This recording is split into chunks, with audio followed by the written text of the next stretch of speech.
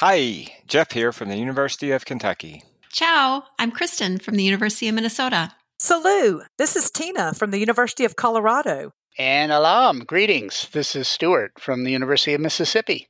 Welcome to Pharmacy Fika, a podcast for pharmacy educators by pharmacy educators, where we discuss teaching and learning, scholarship, and academic life. In Sweden, a fika is a coffee break, but it's much more than that. It's a state of mind and attitude. It's all about slowing down and finding time for friends and colleagues while you sip a beverage and enjoy a little something nice to eat. So join us.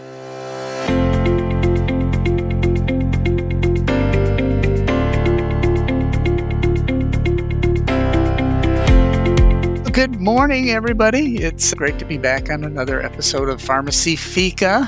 And we have a terrific guest today, Melissa Medina from the University of Oklahoma. Hello.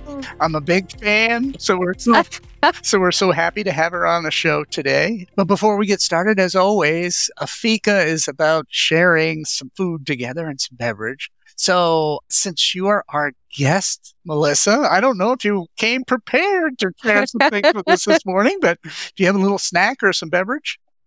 I definitely have some beverage. I have several on my desk, actually. But one thing I drink all the time is this Harney and Sons hot cinnamon sunset tea. I don't know if you ever had it. It'll change your life. It's delicious. So I drink that. And then, of course, I have to have my OU mug of water. Pretty different than the delicious hot cinnamon sunset. But you keep yourself hydrated throughout the day. Yes. Which leads us to Jeff, who keeps himself hydrated all the time.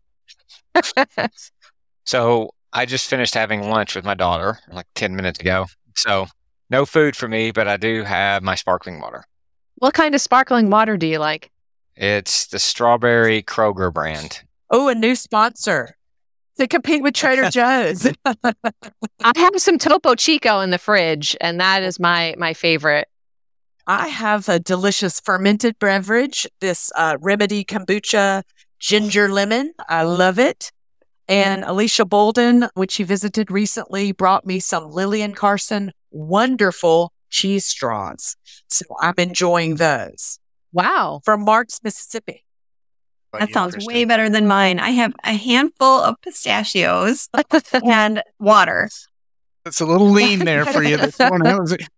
Need some chocolate. So I've got my tea. I don't often drink tea because I'm a big coffee drinker, but I have this sweet and spicy mango tea. Oh. So I'm trying that out today, plus a protein bar. Nice. So. Well, today we invited Melissa to the show because she's been very involved with the Academic Affairs Committee for the last 2 years, revising the COEPA. COEPA stands for Center for the Advancement of Pharmacy Education. And the EPAs, which is the Entrustable Professional Activities, kind of move these together because these represent curricular outcomes for the entire curriculum. And so that committee under Melissa's leadership has really been working hard.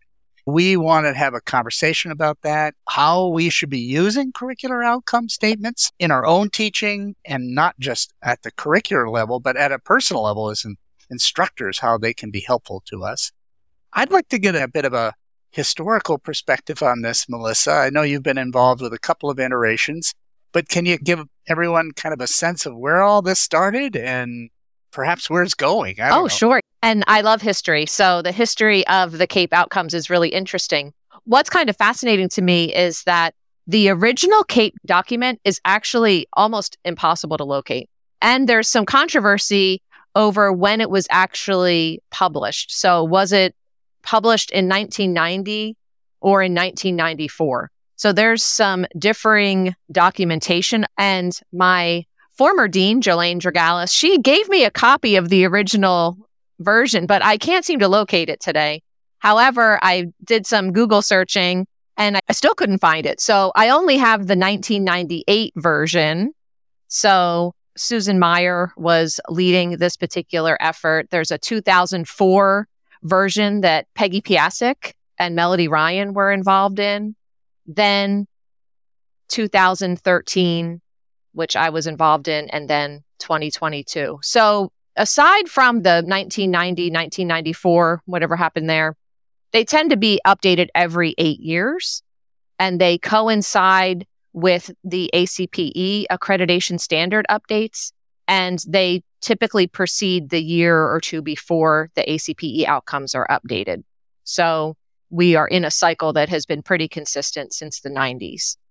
Do you have a sense of what prompted the initial CAPE group to get together and try to describe what these outcomes are? And I know what our current purpose is, but this started really about 30 years ago looking at these things. And what prompted that group of people to come together and describe what the outcomes of the curriculum should be? Some of it originated out of the Commission to Implement Change. So those early articles looking at a variety of areas, how long should the pharmacy program be? What do graduate programs look like? So these were an outsource of those or an offshoot of those to really help give some language, I think, to what should we expect our graduates to look like at the end of instruction. And that could give some insight into how long should a program be? What should students be accomplishing?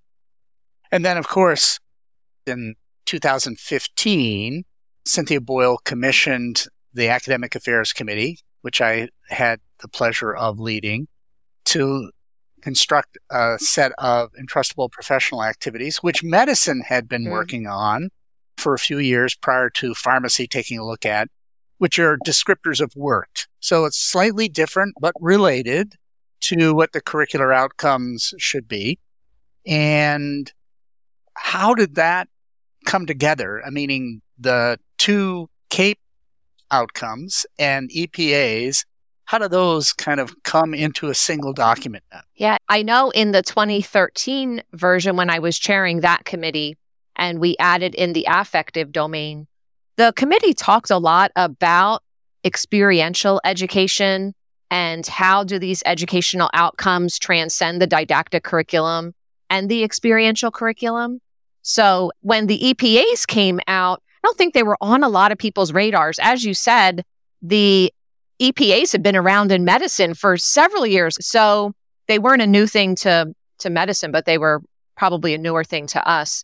And I know even our committee in the beginning and other people had the same question of, well, how are they different? What aren't they the same thing? Like, don't the educational outcomes also cover the experiential curriculum? And are you just giving us an extra thing to do? And I really think that it's helpful to think about EPAs and the educational outcomes as synergistic.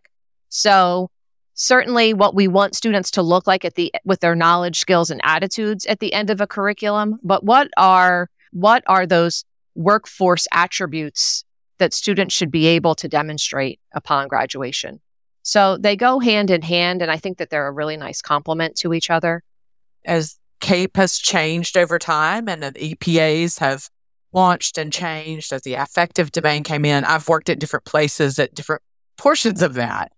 And so I can say everything from this is something we have to do and let's figure out how to do it to let's really look at not just a map as a piece of paper, but how we live this document. So at Colorado, we were starting a curricular change and we said, okay, we know this is coming.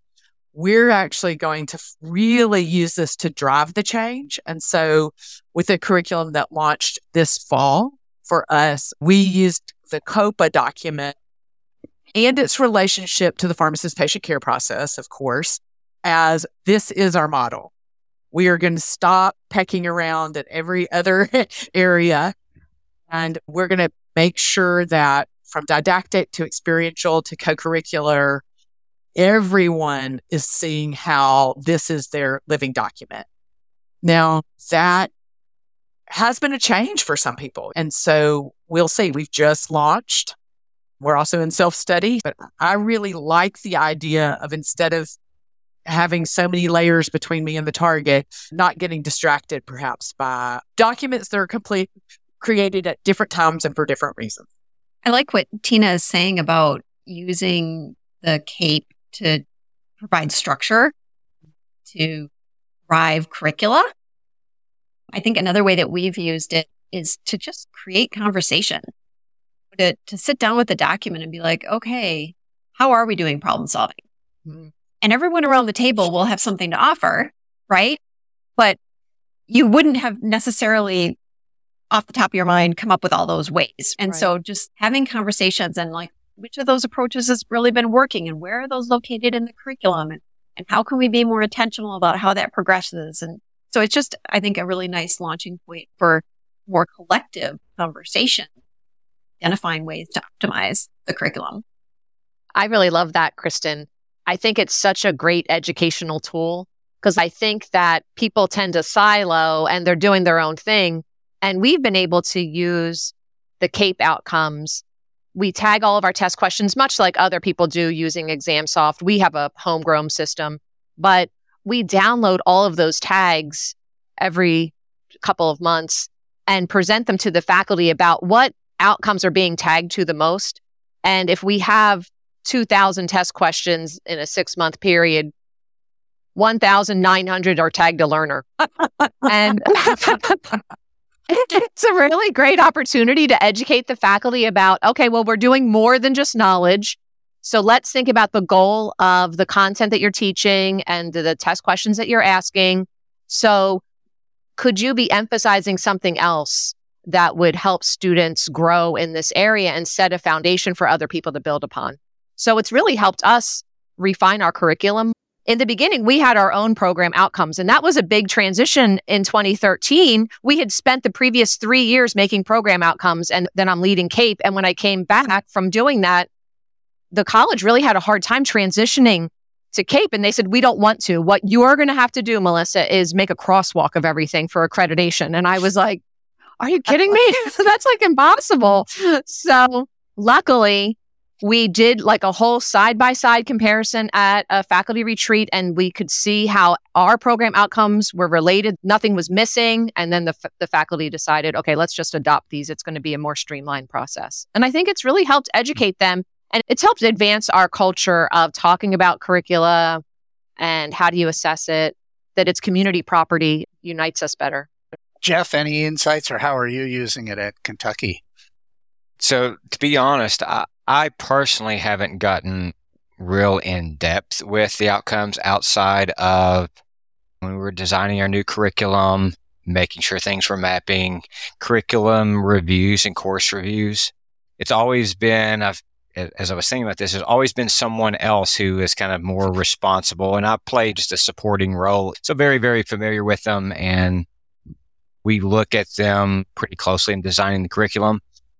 But I will say, when I became self-study chair, I became much more intimately familiar with them and where they show up in our curriculum. And it was illuminating them the things that we do really well and maybe areas where we need to ramp up some. Yeah. We do similar things here at Mississippi in terms of all of our syllabi have to declare how they map to our curricular outcomes. Now, our curricular outcomes are not solely CAPE and EPA. Of course, we developed our new curriculum before COEPA came out, and many of you are probably in that boat. My assumption is if we develop a new curriculum or revamp our curriculum, we will use the COEPA as the basis of our curricular outcomes, but we did go beyond those. So, and I think a lot of schools say, yeah, we'll adopt most of these. So that's kind of a question. Should the profession, because one of the angst that happened after CAPE came out in 2013 is the accreditation standards actually said you have to do this. And that was new. And I think it was unexpected too. It was completely unexpected. From our committee, it was unexpected. And we didn't even have to think about ACPE in 2013. And no, that was ACPE's decision to adopt them. They figured, well, the schools of pharmacy have agreed to this set of curricular outcomes. We're just going to force you to do it through accreditation. Should it be that way? Should we have a common set of curricular outcomes that all schools are trying to achieve? Or should every school do its own thing and look to this as guidance? But hey, we can choose to adopt some and not others and do our own things in different ways. I'm curious what your thoughts are on that, because I think there's differences of opinions about how forceful ACPE should use COEPA and whether it should be a requirement or whether it should be just kind of a general guidance. Use them if for your own purposes. Well, a couple comments on that, Stuart. I think when the first CAPE came out, Marianne Coda Kimball, who was the dean at UCSF at the time, wrote an editorial in a JPE called Standards, Not Standardization. And one thing that we found at Colorado during this process is over time, since the last major curricular change, we had 14 ability-based outcomes. We called them our 14ers. And then we had domains of strength. And we had all these different layers that made it very complicated. And so what we chose, and this was under Jen's leadership, this is the what. We have lots of flexibility in the how, right? It doesn't tell us, in most cases, how. And so if we say we're going to strip away these themes of strength and domains and pillars and all these different things and say, this is the target, now let's agree, let's focus on how different schools may get to that target slightly differently. Mm-hmm. That may be controversial to some. We had a chance because we were in a curricular change process at around the same time COEPA was being adopted, but I don't know how others feel about that. I think I'm glad Tina brought that up because it was exactly the point that I was going to make. I don't see the argument against it. I mean, it's hard to look at the outcomes and say, oh, well, we're really not into health and wellness. Like that's not really part of what we do. And promoting health, no advocacy, not into that. Like it's part. At the level that it's written, you have so much flexibility. It doesn't say the depth. It doesn't say pedagogy. It doesn't say the assessment method. You have so much flexibility to work within these big areas that I think it's really hard to argue against. Yeah, and I think the way they are written, very broad and giving the leeway is great. And the standardization piece seems like a no-brainer. Now, I will caveat that with that whatever we do to simplify the things we have to do. And from the work I did with council faculties a couple of years ago on the curricular hoarding of when we have CAPE and we have appendices from ACPE standards and we have IPEC competencies and we have this school outcomes and you keep having all the different ones and we're trying to map 4 or 5 different things and one thing is going to 6 different documents. It creates a lot of academic burden and angst and probably leads to overcrowding some of our curriculum. So if it were left up to me, which it's not, I would take COEPA and pare down ACPE standards and just simplify it to these are the important things. It's not left up to me, so. Yeah. Jeff for president. Jeff for president. Yeah. Well, I know the committee did a very thoughtful job. The COEPA document is somewhat of a simplification of both CAPE and EPAs. In other words, there was some consolidation there, and that was purposeful. There was nothing really new added, so I'm sure the schools really appreciated that. There was some tweaking, but no real substantive additions to either of those documents, and it was consolidation and making sure there was some clear alignment between what would be the didactic curriculum's purpose and the experiential learning's curriculum's purpose. What has always appealed to me about EPAs in particular, and partly I'm biased because I was involved in the work, but it gets to this idea of backwards design. In other words, what are we preparing our students to do? What exactly are we preparing our students to do? And what can we say to employers, to patients, to health insurers? What are they prepared to do? What is the units of work that they can fulfill? And we didn't have that before. We didn't have a clear descriptor of the work that they could fulfill. We had descriptors of their abilities. Right. They're good problem solvers, they're good advocates, but what's the work they're going to be paid for or employed to do? And those units of work, just like even the curricular outcomes, are going to change over time because there's going to be new evolving units of work that people need to learn how to do. And we've got to put it into our curriculum, and we got to have a way of doing a backward design on that. If someone needs to be able to do X, what do I need to teach them in our curriculum to get to the point where they can do X? So talking about backwards design, have you in your own instruction gone and looked at and say, this course is preparing students to do this, and point directly at one or two curricular outcome statements or EPA statements. We do at Oklahoma. It's similar to what you do to get that started at Mississippi. All of the faculty in the course syllabi have to say, what's the goal of this course and what level do they expect students to be at as a result of this course? So they have to think a lot about what is the course addressing in particular?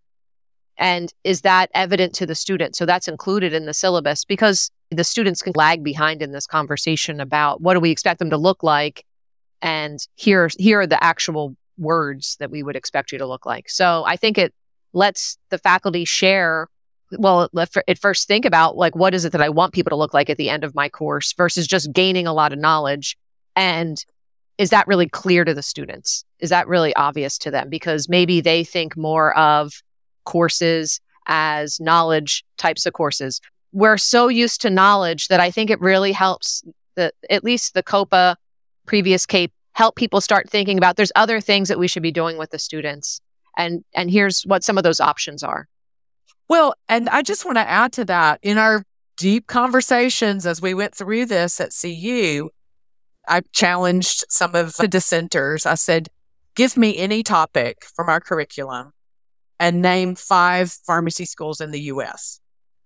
And I will ask them for the materials that they use to teach that. And then we'll do a comparison.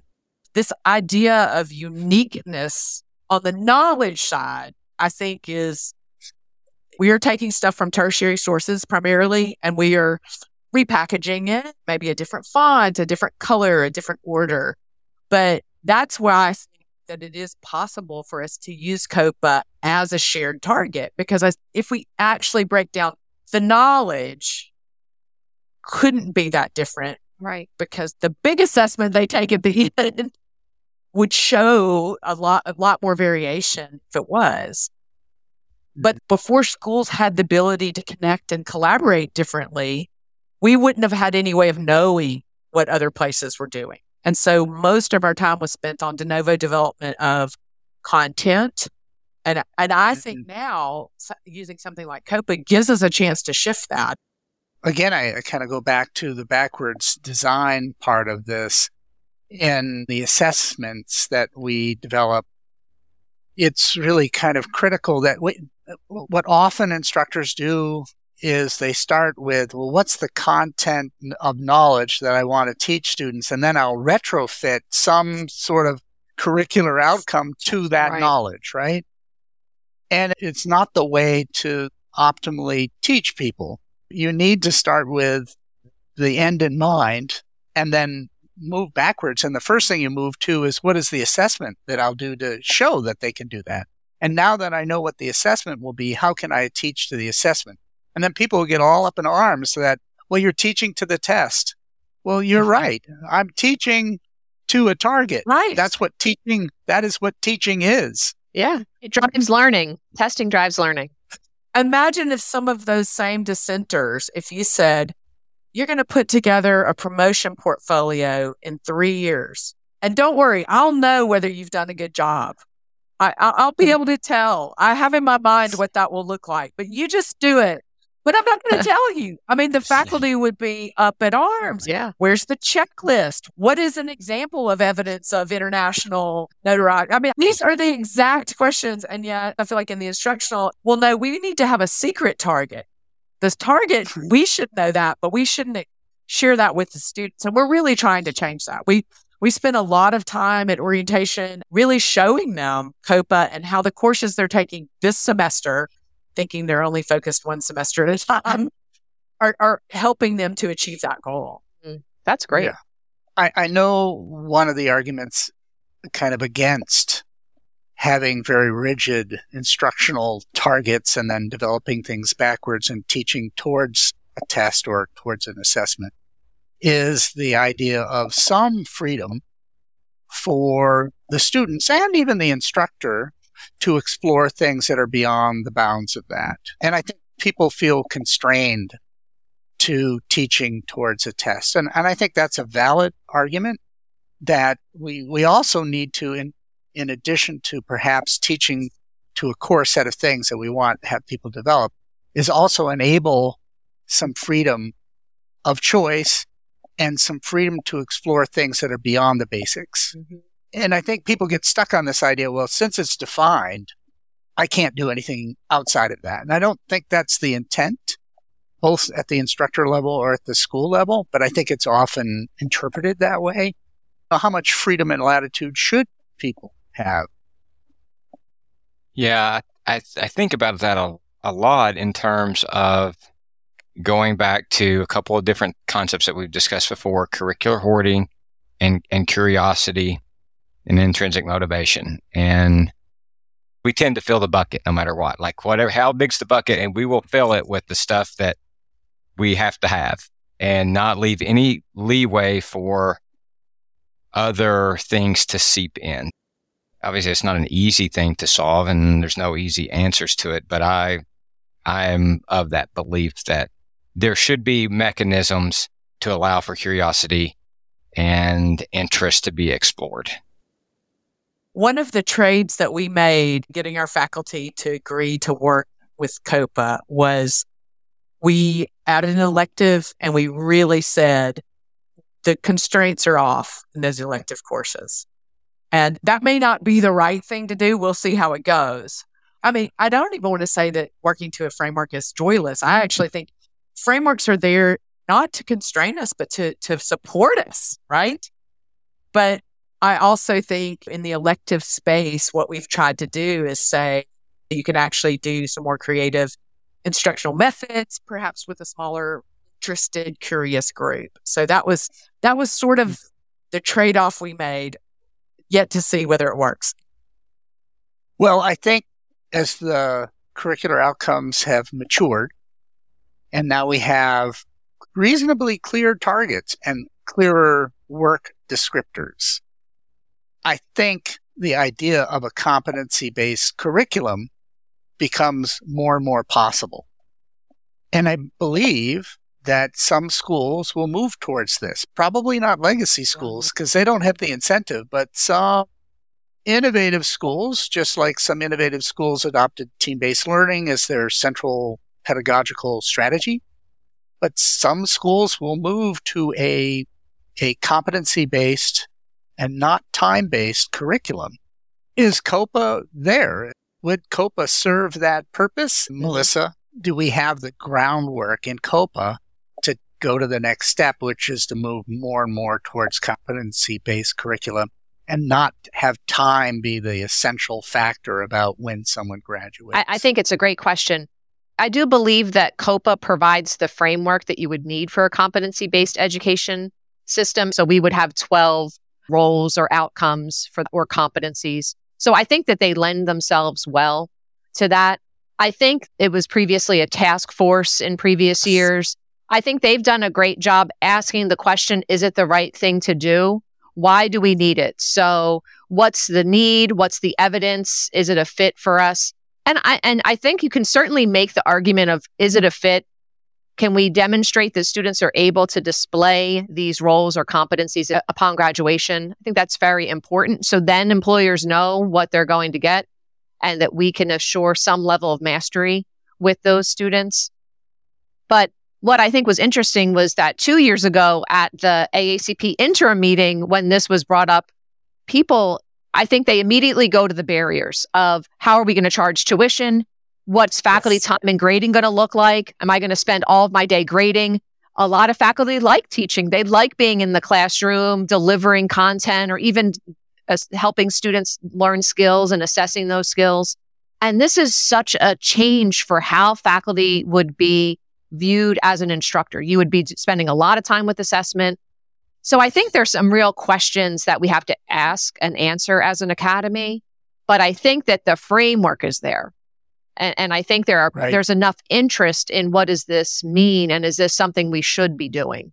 Melissa, I remember I was at that meeting. It was very interesting, people's response, explosion in brains as we started to think about that really not just in pharmacy, but in many fields, the traditional university model isn't really designed to work that way. Right. Yeah, that's right. So the whole business model and how we make money and how we charge tuition has been based on time. And credit hours and Carnegie units.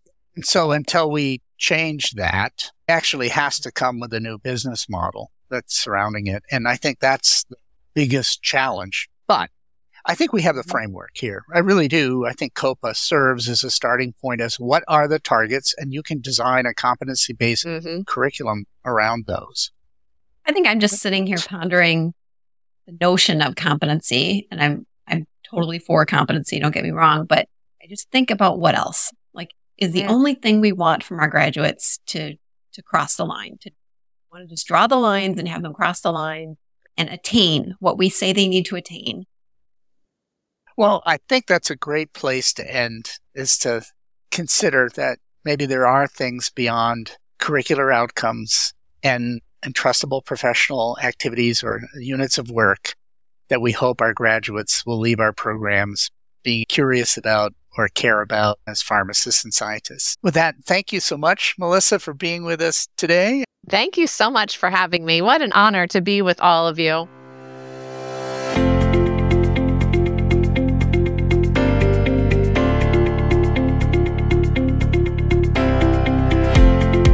Thanks for listening to Pharmacy Fika, a podcast where we enjoy coffee and conversations. If you liked this episode, please pass it along to a colleague and be sure to rate us.